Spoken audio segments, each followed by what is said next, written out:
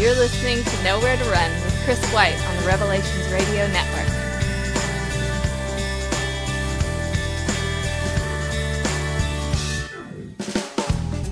Hey everybody, what's up? Welcome to Nowhere to Run. My name is Chris. Thank you for downloading this episode.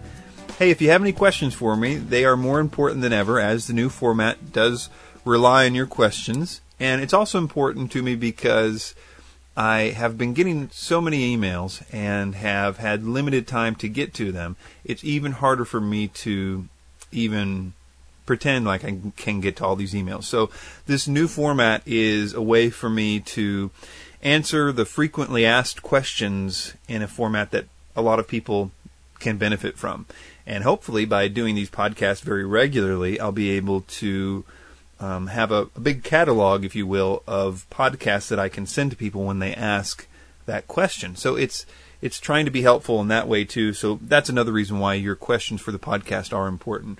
If you want to send them in, there's a variety of websites that you can send them into. All the contact forms and all my websites go to my inbox. So you can just go to anywhere that you know is my website, nowheretorunradio.com, stopsleepparalysis.com, ancientaliensdebunked.com, Bible Prophecy Talk. Did I say that already? Anyway, all of those go to the same place, and any other one that you know is mine.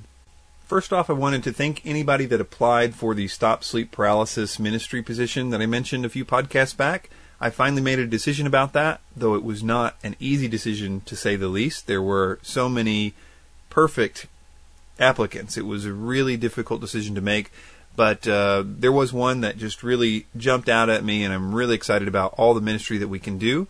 I'm sure you're going to hear a lot more about this in future podcasts, so I'm just going to save the reasons for why I think this is going to be awesome for later. But now I just wanted to make the announcement that I did make a decision about that, so that position is filled. Thank you so much to all of you who applied for it. Okay, the next thing I want to talk about is the Mystery Babylon book. There are so many things that I would want to talk about right now, but I'll try to be brief and just talk about the most important things. First of all, thank you to anybody that reviewed it on Amazon. I did that very brief podcast where I asked people to review it on Amazon and explained how important reviews are in the Amazon scheme. I mean, their algorithm puts so much emphasis on that, as well as, since I'm about to launch it next week and a whole bunch of negative reviews are going to start coming in, these early positive reviews are going to help sort of offset that, because here's the other thing that I wanted to mention about this, is that I've been planning this sort of audio book tour, going on different podcasts and things like that of people that are, you know, big in the Bible prophecy world and stuff like that. And as I'm on their sites, I'm thinking, this person is never going to have me on their show. I mean, their views and things like that would not be favorable to this theory. As biblical as I think it is, and as true as I think it is, it's just not going to jive well with a lot of the podcasts that I want to discuss it on. And that's really one of the reasons I want all this stuff to happen, is to get this on high ranking on Amazon, and to be able to inject this idea and to begin to open a dialogue and with these particular people that are very big in the Bible prophecy world. So if it works out, it's going to be a bunch of heated debates and fights and stuff on these shows, which is probably going to make for good radio, but it's going to be a tough road to even get on the shows. So having this rank high independently on Amazon or wherever is going to be really the way that's going to force the conversation on this, or at least force a conversation that is challenging to our opinions and that is highlighting the scriptures more, is really scripture dependent. I know that everybody says, well, my view is more biblical than your view. Everybody says that. But I think that even if all that happens with this is that challenging a lot of the sort of loosey-goosey views about the Antichrist and the end times and forcing them to comply more with Scripture is something that I hope can be achieved in the long term. But I said I wasn't going to ramble about this, but here I am rambling. This is the reason I mentioned all that, is that because it's going to be nearly impossible to get on a lot of these shows with this concept, I'm asking anybody out there that has a podcast or knows somebody that has a podcast or listens to a podcast or has a whatever, if they would consider having me on their show. So I'm inviting myself onto your podcast basically right now. If you want to talk about this theory, this book, or you want to fight about it or whatever, that's fine too. So just email me. I'll send you, a free copy of the book or whatever you want to do. and we'll schedule a time to do the interview if you want. So that's what I wanted to mention there. And to recap on this, the launch should be early next week. The paperback will be out. Right now you can get the low price and see the trailer for the first time. Nobody else can see it right now except for anybody that has this link, BibleProphecyTalk.com/mystery, MYSTERY. Okay, enough of that. Let's get right into the questions. Question number 1. Okay, question number 1 is another one of these amalgamation questions. I get this question in a lot of forums all the time, and so this is a way to answer all of those questions without singling out any particular one. So the question is mostly about an unbelieving spouse. Your wife or your husband is not a Christian, or maybe I can even broaden it out a little bit, that whether you are both Christians, but one of you is sort of maybe not quite there, they're Christian in name only, or maybe even you're both Christians, but there are marital strains going on. The answer to this question can apply to a lot of these groups, though I'm going to really focus on the idea of the unbelieving spouse and how to, the best thing that you can do to hopefully see them converted to Christianity, to following Jesus Christ. Now, first out of the gates, ultimately, it's not up to you whether or not they ultimately become a Christian or not. And your life and your goals in life and everything else have to not be dependent upon that. You know, if only my life would be fine if only they were a Christian. You know, try not to fall into the rut of when that happens then. Try to really be okay with it never happening and still being able to have joy in your life. Okay, I think that's an important thing to say, because it's not really how much you do any of the things I'm talking about, because it still may never happen because of a number of factors. We could get into, you know, a lot of things about why that may never happen. But I think that the Bible gives us ways to really, really, really increase the chances of that happening. And so that's what I'm going to talk about today. First, I think that most of the time when I hear from people about this, their priorities about how to do this are all sort of mixed up. They think that what their job is here is a lot of stuff that it isn't, like evangelism or apologetics and these kinds of things.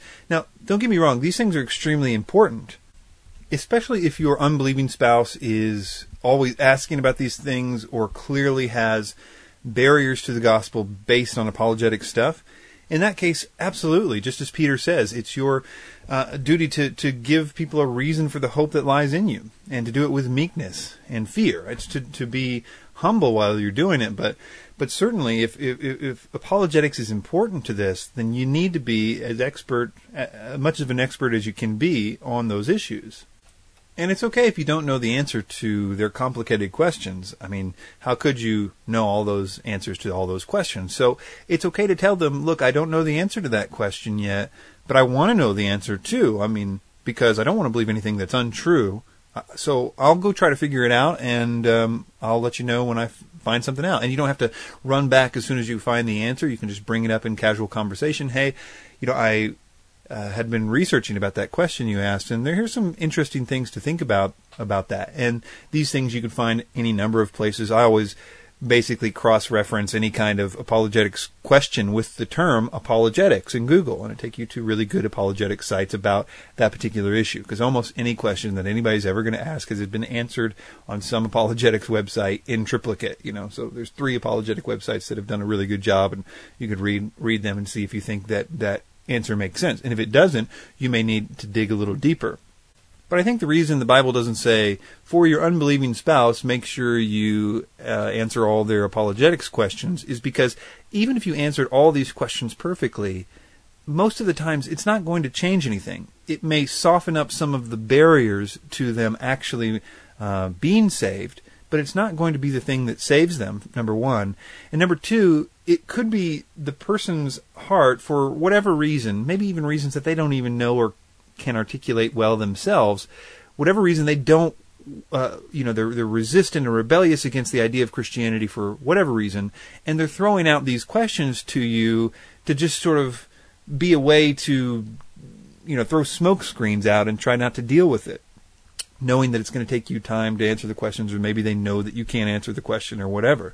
So their heart really is in a place that it's deeper and needs something else besides the answers to the questions. And we'll talk more about that in a minute, but I want to talk first about some of these other mixed up priorities that the believing spouse has, that believes it's their job in trying to win their unbelieving spouse. For example, this is especially true for the Christian conspiracy world, of which I know many of you belong or know about, and all that stuff that I can hear my voice right now. For you, this is important. That is not to get overly crazy with all this stuff and just be trying to protect them from all the stuff that you are now learning about on the podcasts and stuff like that, and trying to freak out about everything to this unbelieving person. And they're seeing you like, oh, this is what Christianity is, when my spouse totally freaks out all the time about every little thing. Oh, we can't do that. That's pagan. That's idolatry. Oh, we can't help. No. And like, oh, brother, we did this all the time before. And of course, there's certain lines that have to be drawn as a Christian. You can't do certain things anymore as a Christian. Some of those things are obvious. Some of those things are a matter of liberty and are between you and Christ himself as to what those things are. Some of those things are there, but a lot of them are just right down the line. You can't do those anymore. But I think we have a tendency in the Christian conspiracy movement to really open up the floodgates of all that stuff that is pagan and idolatry. And that's, you can't watch that Disney movie because Disney was part of the New World Order and and all this stuff that we could do. And of course, I did you may not know, but I did a video recently called "When I Try to Tell People About the New World Order, They Think I'm Crazy." The title doesn't really suggest what that video is about, or you can listen to it as a podcast as well. That really talks about how we're turning off the people that we love if we're just constantly trying to hammer them with the New World Order stuff every time we talk to them or whatever. It drives them away. And so if that isn't at all a part of what why your marriage is suffering right now, you need to listen to that. But for those of you that have already listened to why when I try to tell people about the NWO, they think I'm crazy, I want to say to you, a lot of that stuff applies, except for instead of conspiracy New World Order stuff, now it's like veiled in the Christian world. So now you're constantly telling your unbelieving spouse that we can't, do the Halloween and the Christmas and we got to keep the Sabbath, and we're doing, you're doing a lot of these other things that you're sort of freaking out about the stuff that you're learning right off the bat, without really, and these things are so convincing when you see a video or something about it that you're just like turned on right afterwards without really having a solid foundation of the scripture yet to be like, okay, well, where do we stand on this? How important is this for me to freak out on my family about? So there might be that kind of thing going on. If that's the issue, you got to know that that's the issue, because that's almost certainly the reason your marriage is messing up right now. And it's not what the Bible is saying either. It's not what the Bible tells you to do. And that's the reason I'm mentioning this, in order to win your unbelieving spouse. Okay, so and it has a completely different flavor, than what the Bible does say. So we'll talk about that in a minute, but I wanted to make sure that I said that for us. Okay, so what does the Bible say our mandate in this situation is? I'm going to kind of split this up into two categories, for a male and a female, because I think that though they are almost identical, there are some things that are different enough to split them up. So let me speak to the male out there who has an unbelieving wife. For men, our main job in Scripture about marriage is to love our wives. To love our wives.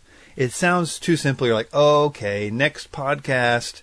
No, there's something I want to say specifically about this mandate, about how it saves marriages. Now, there's been entire books written on Ephesians 5. Husbands, love your wives as Christ loved the church and gave himself for it. That's the definition of the type of love that we're supposed to have for our wives. A sacrificial love. That's what agape is. It's a love that you do. You don't even have to feel emotional love to do agape. It's unnecessary for agape. We don't have a good English word for what the Bible calls love in that particular verse, agape. But the point is that it's something you do. Christ gave himself for us, and it's saying that that's the kind of love that we need to have for them. Okay, so it's a giving love. Now, that problem with us men is that we need some instruction about that. Like, we need to know how you're supposed to do that, and I think that's why the 5 love languages is good, but I'll talk more about that in a minute. But the main thing I want to say about this particular idea of loving your wives as a conversion tool for an unbelieving wife is this, that when you compare 1 Peter 3, 1 through 7 or so, that we'll talk about at length when we talk about the women and their role for this, is that it says that they can convert their unbelieving husbands essentially through their conduct. It says without a word that they will be converted by the conduct of their wives. In this case, basically what it's telling the wife to do is exactly the thing that in Ephesians 5 tells the wives need to do in order to be good wives. And the husbands, what their one-liner is, in order to be good husbands, is to love your wives as Christ loved the church and gave himself for it. This is the thesis of this excellent book that I recommend all the time called Love and Respect. The thesis is essentially that if husbands and wives did the one thing that the Bible tells them that they have to do in order to be good husbands and wives, that doing that thing, whether the other person is into it or not, the other person will respond to it. In the case of Love and Respect, its thesis is that wives need to be and feel loved. And if they are loved, then they will respond. And if they do the thing that they're supposed to do, which is what the Bible says for them to do in Ephesians 5, is to respect their husbands. And if the husbands feel respected, then they will respond with love. So it's kind of this thing that if you do your part, even if the other party doesn't read this book or doesn't want to do this stuff, if you do the thing that the Bible tells you to do, then they will respond. So what I'm trying to tell you here is this, guys, that the Bible tells us that we can win our spouses to Christ without a word.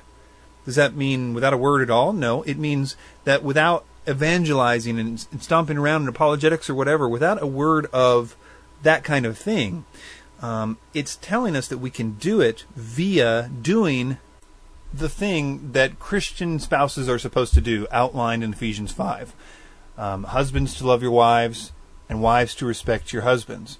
And that the unbelieving spouse's interpretation of your salvation should be that your salvation has turned you into an excellent spouse. And that your salvation and your sanctification should be strengthening you to do the nearly impossible tasks that it asks you to do as a Christian spouse, which is to love your life as Christ loved the church. It's hard to do. You're going to need the help of the Holy Spirit to do that, and that's what it should be doing. And I think that we as men really need to know how to do that love, because left to our own devices, we'll do a whole bunch of stuff that we're saying, no, I love her. I do all this stuff. I could name a list of the stuff that I am doing. I love her and whatever. That is not really helping, and it's not really doing the thing that they interpret as love. And for an unbelieving spouse, if your wife is, she's not into Jesus, she's not into those other things. Maybe she's into something, completely different. Meet her where she's at, and just sort of dedicate yourself to loving her in a way that she likes. Don't try to change what she likes or do things, whatever, but you need to be a good husband in that way. The one way that we've been given is to love our wives as Christ loved the church. And there are 2 books that I'm going to reference a lot here, and I've referenced them a whole bunch, but I'm going to reference them for different reasons today. The one that's appropriate right now is The 5 Love Languages. If you haven't read this book as a husband, you need to. I mean, there's no excuse not to do it. It's audio, it's out there in audio. You can get it. You can basically look up an outline of what the 5 love languages are and a brief description of them, and know which one your wife is. The thesis of that book is that you can do what makes you feel loved, and you could do that to your spouse. Let's say, saying kind words, or let's say that makes you feel good when somebody says kind words about you or spends a lot of time with you, quality time with you. That's how you interpret love. And you say, okay, I got to love my wife, so I'm going to go, I need to spend more time with her, and I need to tell her she's, what she's doing really good in this particular thing. And find, if that's her thing, by the way, if her thing is words of affirmation, don't just say, you're pretty or whatever.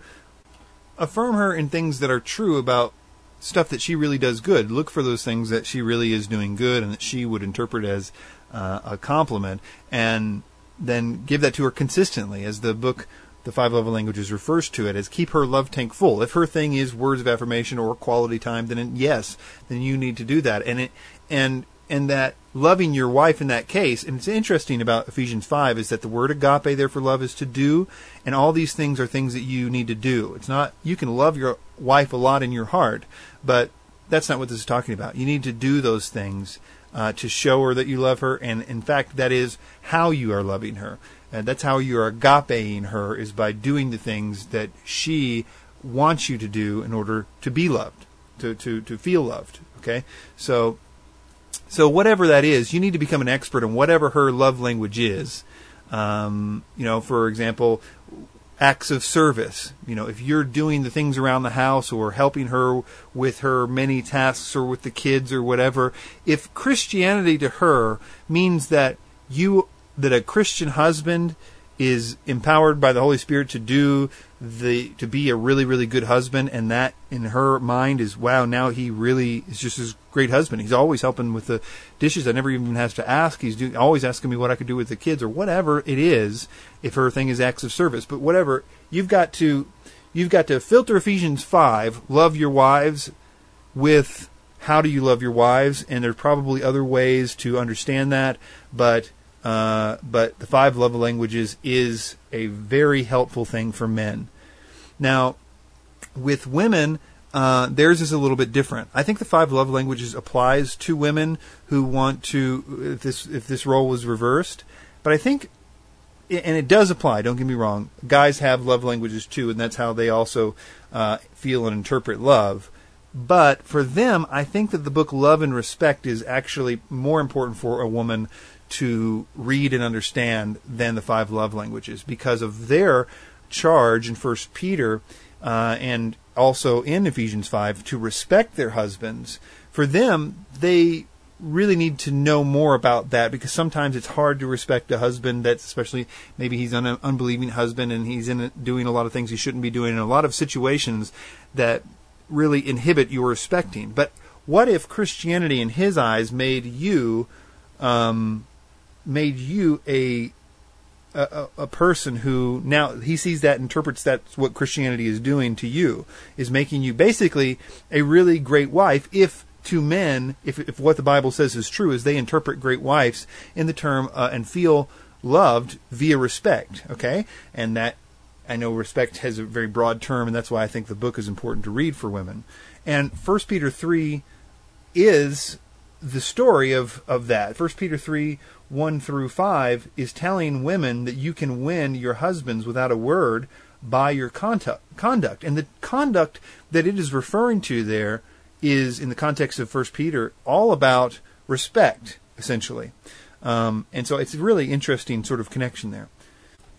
I think one of the greatest examples of this that I've seen in pop culture is from Lee Strobel. Lee Strobel is the guy who wrote A Case for Christ. He was an atheist, and he was really outspoken against Christianity. And his wife became a Christian and started, really, her life started changing as she started becoming a Christian. And he discusses in his testimony how afraid he was that this new Christianity was just going to, they were going to ruin their marriage, and she was going to be all goody two-shoes, and all this stuff was going to happen, and you just always start preaching to him and all this other stuff. And what happened is that she just became this really excellent wife. She became a really excellent mother to their children, and all this other stuff started happening that in his head was like, that's because she became a Christian. And it was because she became a Christian.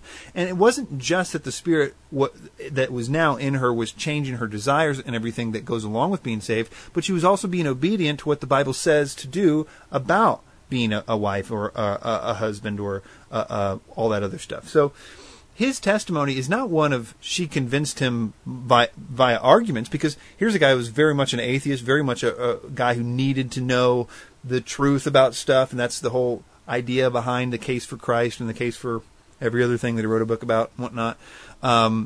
So yeah, that's a really good example of what the Bible says is true about this, and that if your Christianity changes you to do those things.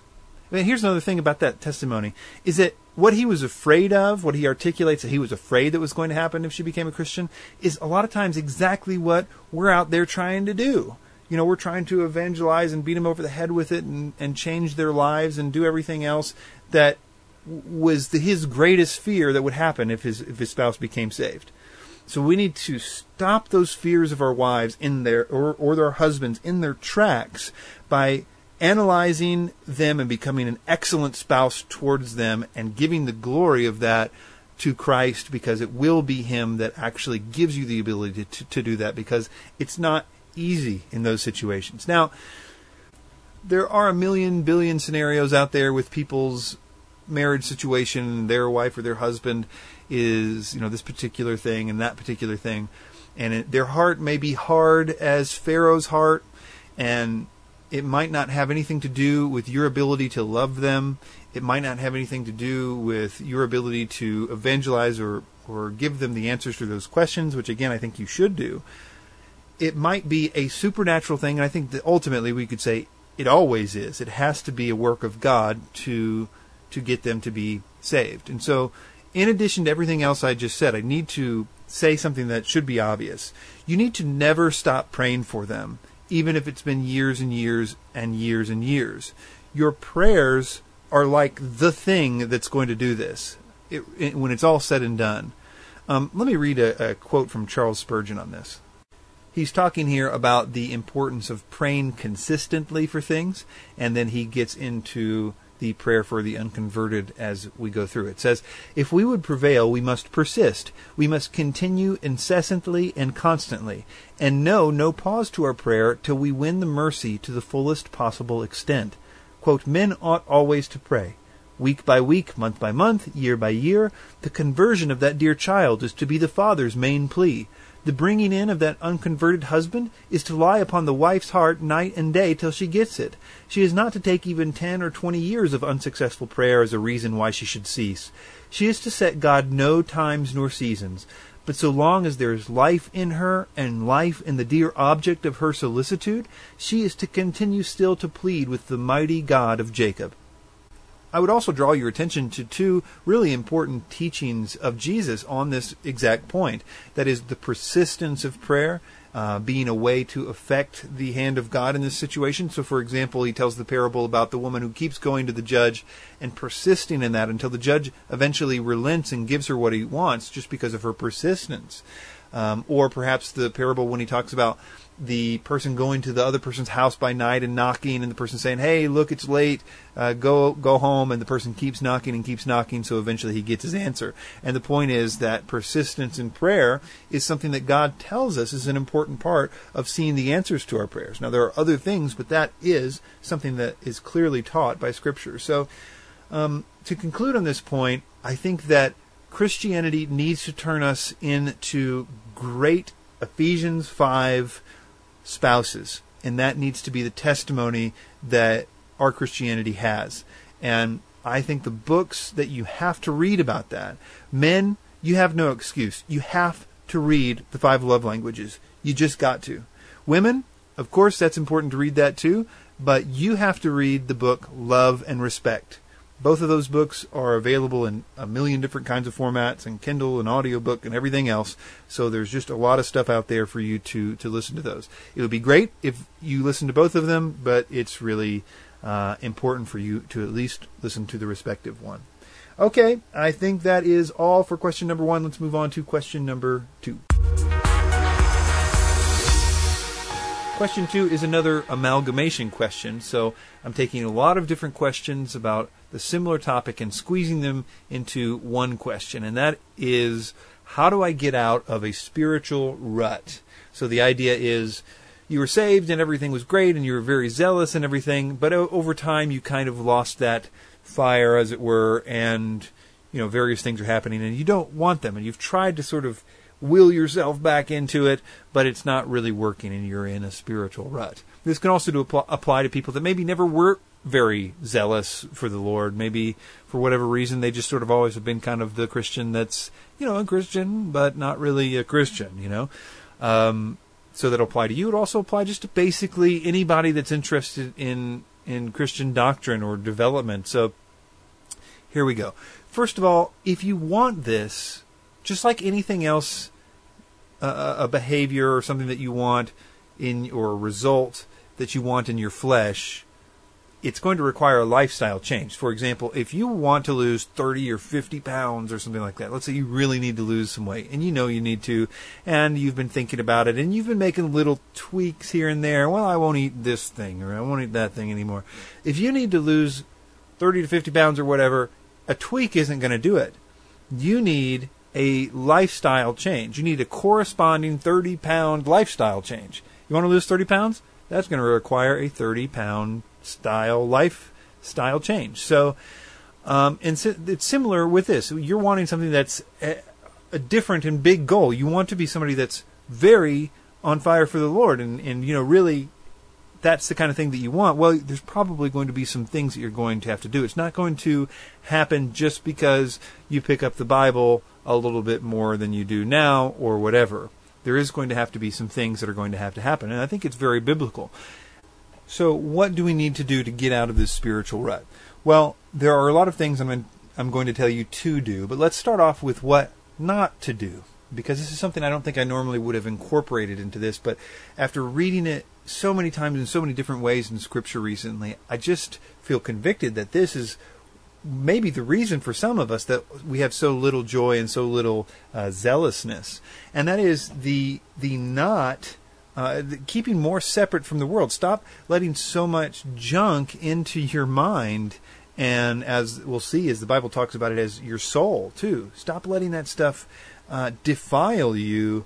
If you looked at an audit of your life and you are spending 8 hours, 7 hours a week watching shows that are really not very good on TV or movies or something like that, that maybe they're not explicitly bad. I mean, we Christians don't watch explicitly bad stuff, do we? But we watch stuff that's, not good and has very not good themes, and maybe there's a lot of blood and death all over it or whatever. I'm not saying that that's a sin necessarily, but if that's what we're spending our time doing, we're soaking in that week after week after week, but we are not doing any of the things that we're supposed to do. You're not reading the Bible or praying or fellowshipping or worshiping. What should we expect about your life? How should your life be except for the way it is right now, with no joy and no zealousness and just flat? See what I'm saying there?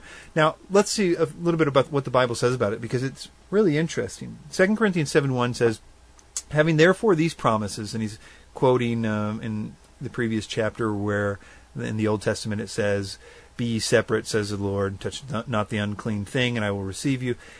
He says, having therefore these promises from the Old Testament, dearly beloved, let us cleanse ourselves from all filthiness of flesh and spirit, perfecting holiness in the fear of God. Okay, so Paul says that if you want to perfect holiness, that what you do is a not do here. He actually gave us, to perfect holiness, we don't, we need to cleanse ourselves from the filthiness, and in context that is to not have anything to do with a lot of those things that defile us, okay? So, cleanse ourselves from all filthiness of the flesh and spirit, perfecting holiness in the fear of God. Now, this is repeated in a lot of different ways in a lot of different passages, so I'm just going to read a few more. Titus 2:11-14, for the grace of God that bringeth salvation hath appeared to all men, teaching us that denying ungodliness and worldly lusts, we should live soberly, righteously, and godly in this present world, looking for that blessed hope and the glorious appearing of the great God and our Savior, Jesus Christ, who gave himself for us, that he might redeem us from all iniquity and purify unto himself a peculiar people, zealous of good works. So here, again, we have this idea denying ungodliness as to be result-oriented in this idea. James says it this way: draw nigh to God, and he will draw nigh to you. So first he's quoting that idea of that God is a rewarder of those that diligently seek him. So it's contingent, your Christian life, and the fact that it's not automatic, and to get even more and more zealous as your Christian life goes on, you need to, as James puts it, draw nigh to God, and he will draw nigh to you. So you've got to do your part here too. And James says in the next sentence, cleanse your hands. He tells us to cleanse our hands. So in this context of wanting God to draw near to us, we have to draw near to him, and cleansing our hands is the first way that James tells us to do this. So again, this is idea of keeping separate as from those things that are defiling us. Peter says that very well. He says, dearly beloved, I beseech you as strangers and pilgrims, abstain from fleshly lusts which war against the soul. Now, in this context, fleshly lusts can basically apply to a whole host of things, but he's saying that they war against the soul. What do you think a war against your soul would do? Well, it would probably result in a very pacified soul who had no zealousness for God and wasn't particularly joyful or anything else. Okay, it may be that your current state is a result of a war against your soul because you have not abstained from any kind of fleshly lust. So there's a lot of stuff that you're letting in addition to the fact that you're not building yourself up with the other stuff that the Bible tells us to do. Okay? Another thing that we can do is related to this, and that is a consistent daily repentance of the sin that we find ourselves doing or wanting to do. And when we repent about that and sort of put to death the old man consistently and reckon yourself that old man is dead, and I'll talk a little bit more about that in a minute. And then the more that you can daily recognize through the help of the Holy Spirit, once you start to commit to do this, you'll start to see it right away. When you find yourself in sin or in your heart wanting to sin, that you can repent of that, and the less of you and your flesh that is there, the more that you can put to death of the old man or you and your flesh, the more of Christ there can be. Now, maybe that's not a technical, exactly a perfect sort of theological thing, but the less of you, the more of Jesus there can be, is basically that I'm trying to say. And that as you repent and put to death at those moments consistently, the more filled you can be with his joy and peace and his zealousness, because ultimately he is zealous for the things of God, and he wants you to be as well. And so that character that you want to take on is really not you per se. We're not trying to change your personality. We're trying to put you to death so that he can operate more in your life. Okay? So Paul says it this way. He says, Romans 6:6, knowing this, that our old man is crucified with him, that the body of sin might be destroyed, and henceforth we should not serve sin. He continues a few verses later, likewise reckon ye also yourselves to be dead indeed unto sin, but alive unto God through Jesus Christ our Lord. Okay, so the way that I kind of think about this sometimes is I use this as sort of a motivation to consistently change my mind and repent about something. So if I find myself, wanting to do something that I know I shouldn't, and I know kills, steals, and destroys, and I know if I do that thing, it's just going to cause this cycle of now I want to do it more and everything else, but I know if I can resist that thing now and don't do it, it's going to go away in a few minutes, and I'm not going to think about it for a month, 2 months, so, whatever. It's going to maybe never again. So what I do is I use this putting to death the old man as a motivation for that. So when that comes about, I say, that's the old man trying to come up and have his say here. The old me, the pre-saved me would have wanted that, but that man is dead. I need to consistently put him more and more to death. And one of the ways that I do that is recognizing that that's what's happening and then denying it. And that has really taken the bite out of sinful arrows that the Scripture tells us that Satan will try to throw some darts at you, okay? He's going to do that, saved or not saved. He's going to throw those darts. And you can say, look, that's the old man, that's the old woman. I'm putting that to death right now. So, and I think it's that consistent idea of denying and repenting from sin. If you find yourself in bitterness or unforgiveness, dealing with that right then.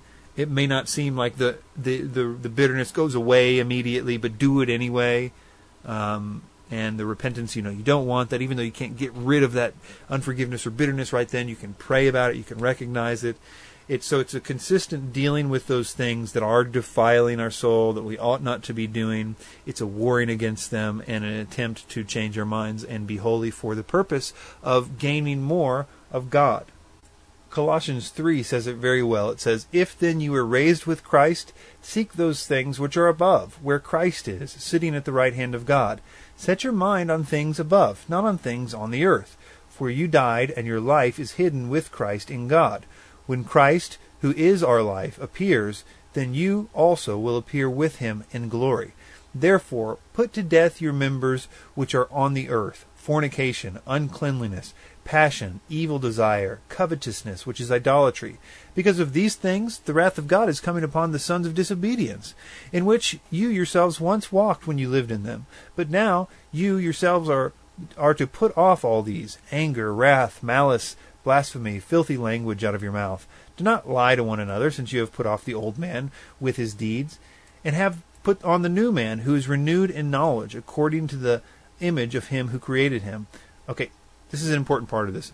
We are obviously getting the same kind of thing here in Colossians chapter 3, but he's saying that the new man, a characteristic of the new man, is the renewed in knowledge. He's renewed in knowledge. And I think that's where we can kind of shift into the positive things, the things that you should be doing, otherwise known as the spiritual disciplines. One of these spiritual disciplines that my wife has recently discovered was a very great help to her spiritual life was being still, from the verse, "Be still and know that I'm God."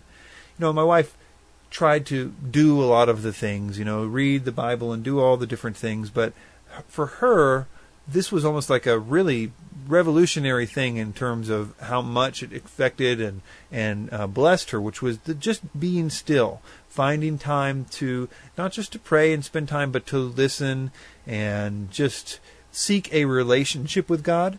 And it's like that verse says, "Be still and know that I'm God," trying to know God, which is, I think explained really, really good in the video series that I mentioned recently called "Be Still," by Francis Chan's wife, Lisa Chan. And you can get those. You can download them on her site for like $4 or something like that.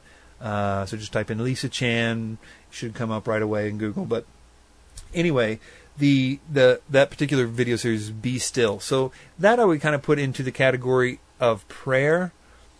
Because I think prayer oftentimes is sort of a series of requests, a checklist that you can do.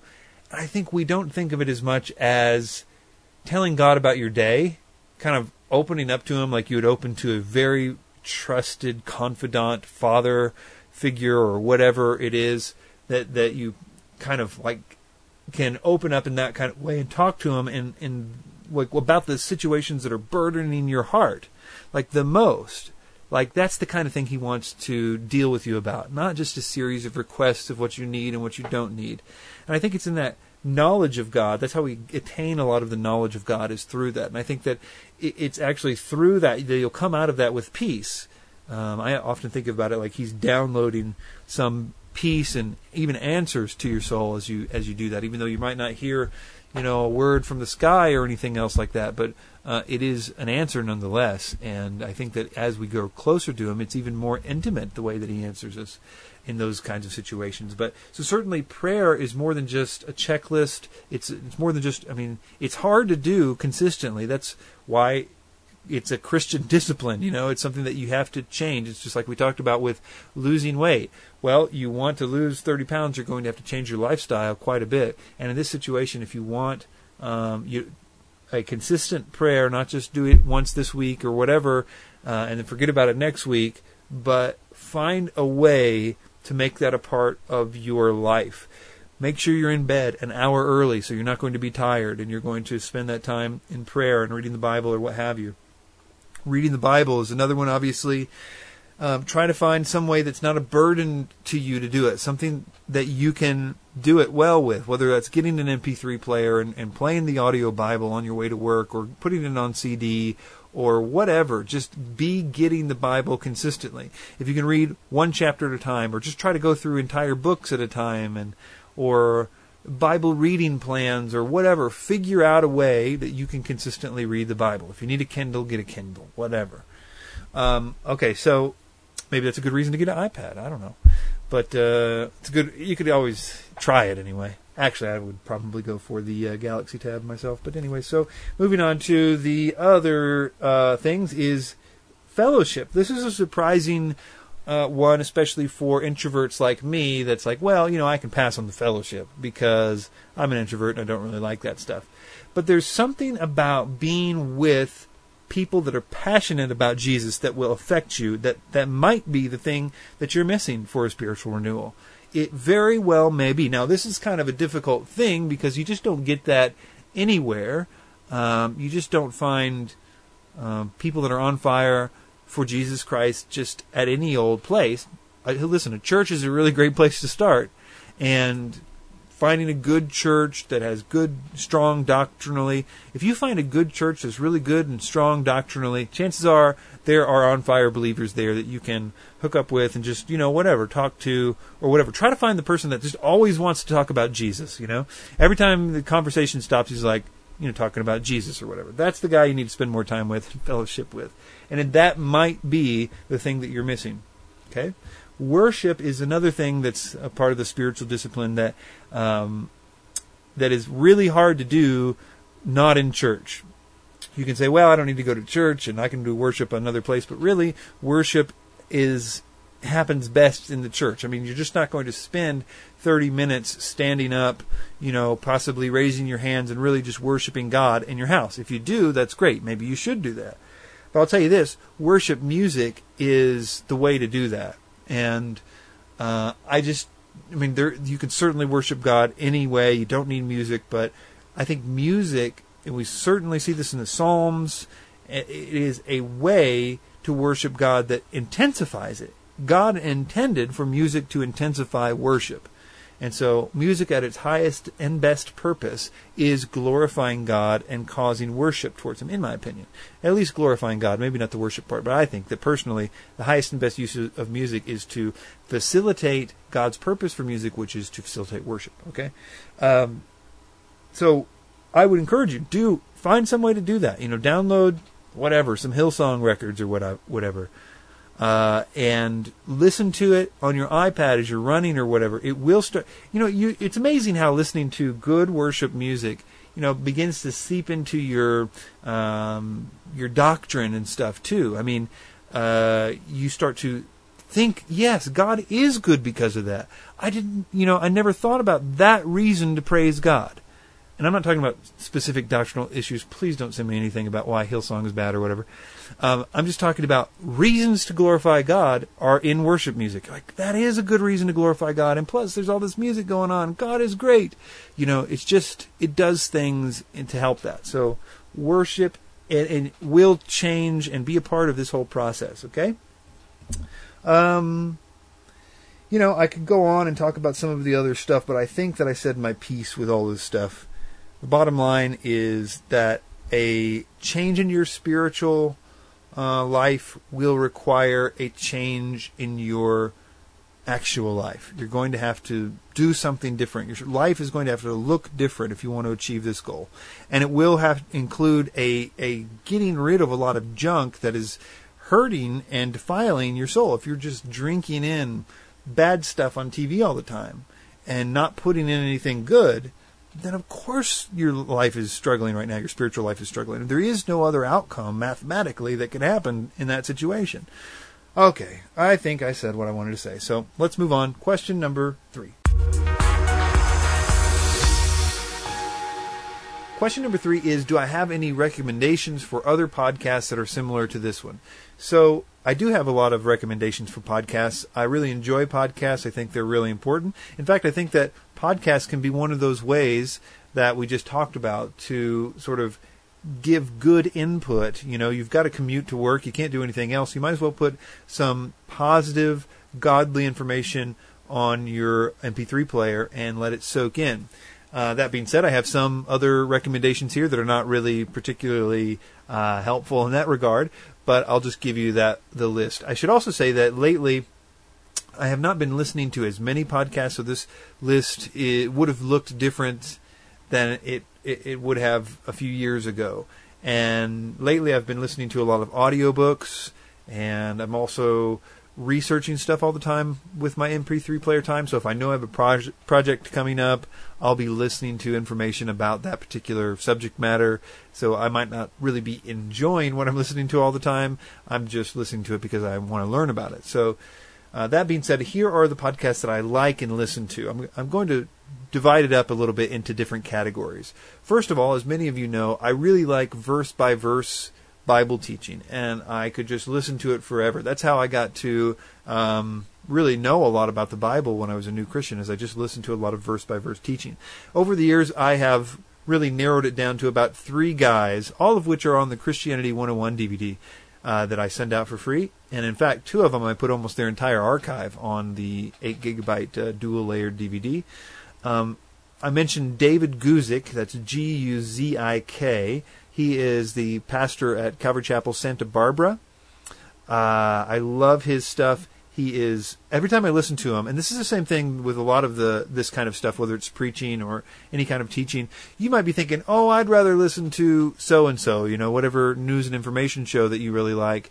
And I'd rather listen to that. I don't want to listen to the other stuff because I won't like it. But if you just can get yourself to turn on the preaching or the verse-by-verse teaching or the Bible or whatever, you'll be like, oh, yeah, this is really good. And then all of a sudden you're like, yeah, this is amazing. But every time I listen to David Guzik, I'm like, man, this guy is just so good. I mean, he's such a gifted Bible teacher. I'm always impressed by him. Similarly, Stephen Armstrong, I'm not sure where he is a pastor of. I'm not sure which church it is, but he's got a ministry online called Verse by Verse Ministries, and he has some great insightful stuff that he does. And also Damian Kyle. Damian Kyle is pastor in Modesto, California, and I also like him because he has a way, and he's going through and has a lot of stuff in the Old Testament right now, but he has a way of sort of getting the heart out of every sort of passage of Scripture, and he really uses it well for the purpose of preaching. So I just really enjoy Damian Kyle. They're different styles, Damian Kyle and David Guzik. And David Guzik and Stephen Armstrong are both sort of technical guys, where Damian Kyle is sort of big picture guy. But I love those guys, and I love their verse-by-verse teaching. And I'll put all these in the show notes, so if you go to nowheretorunradio.com, in the show notes of this episode 9/20/2013 will be these links. Okay, for preaching, now this is different than the verse-by-verse teaching. I really like John Piper's stuff. Now, John Piper's now retired. I believe he's finally retired. But a lot of his old stuff is online. I know a lot of people, don't like it because he's a Calvinist or whatever, but he is such a great preacher. He's probably one of the best preachers of our time, in my opinion. And he is really sticks to the Scriptures, and he also has a way of applying it, and his goal is to glorify Christ, and it just really comes through in all of his messages. So I really like John Piper. I think you can't go wrong with listening to just a lot of him in terms of your development and discipleship. Okay, apologetics. I used to listen to a ton of apologetic shows, and there's a lot of great ones out there. But lately, I've kind of narrowed it down to 2 that I like. One is called Reasonable Faith, and this is on the Revelations Radio Network, which, by the way, I should say, all the podcasts on the Revelations Radio Network are my favorites. That's why they're on there, is because I like them a lot. So the Revelations Radio Network, subscribe to that, and you will get a lot of these actually in the same place. You'll get Damian Kyle, David Guzik, you'll get Reasonable Faith, and a few others that I'm going to mention. So subscribe to Revelations Radio Network, and you will get a lot of this stuff.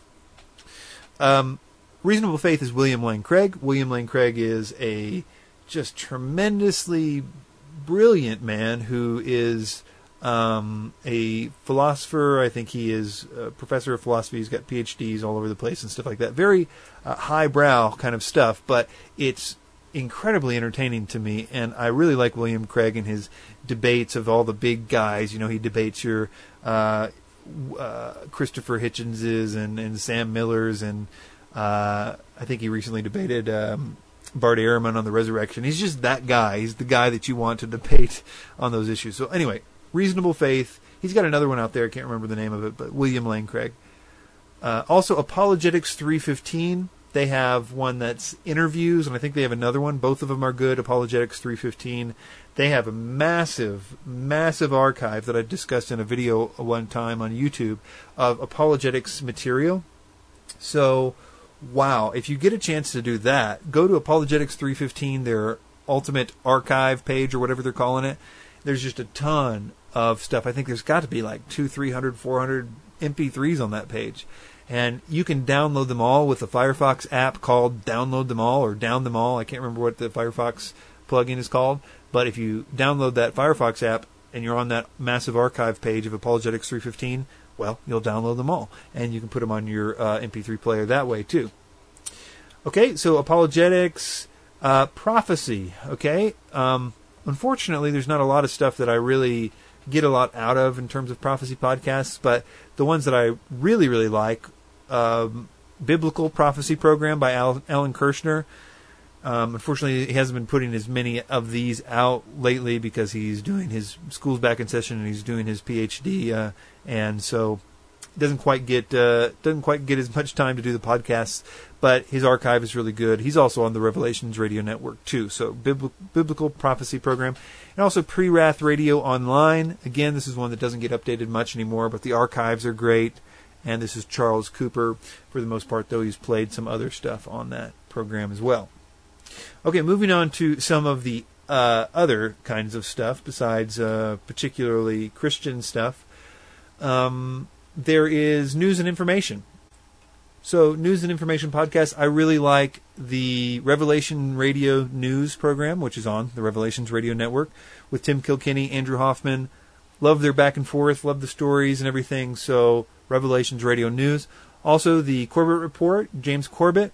That is an excellent example of the way that news should be, and I really enjoy the Corbett Report. It's a place that you can go and really pick up what a lot of the mainstream is not putting down for you. So it's a great place to go, almost a one-stop shop for a lot of that stuff. But as far as one-stop shop for news and information, like going to a CNN.com or something like that, Alex Jones, I think, in Infowars.com is a place that I go sort of just to kind of a look to see what's going on in the world. Like when you want to do that, I know everybody's got issues with Alex Jones or whatever. I don't particularly care about a lot of that stuff. My main thing is that site is a really great site for news. So I also listen to the show occasionally too. So the Alex Jones Show for news. Also Dr. Stan, Radio Liberty, really great show. Been on forever. That guy's just doing so much, and has done so much for the Christian conspiracy world.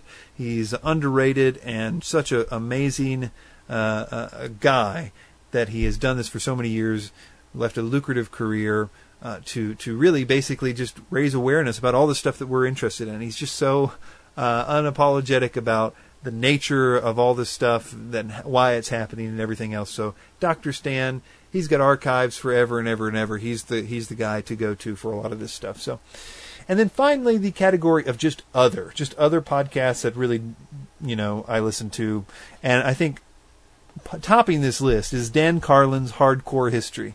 I eagerly await every Hardcore History episode. I mean, I just think it is great. It's like the one sort of guilty pleasure I have in the podcast world is whenever Hardcore History comes out, I'm like, yeah, stop everything, let's do it.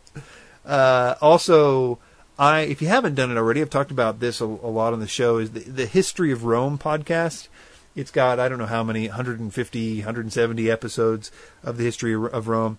That you'll get addicted to that about episode 30, and it's just go all the way through, and you'll really learn a lot about Rome. I just love the History of Rome podcast. I've listened to it twice all the way through. Also, Common Sense by Dan Carlin. This is Dan Carlin of Hardcore History's sort of political commentary.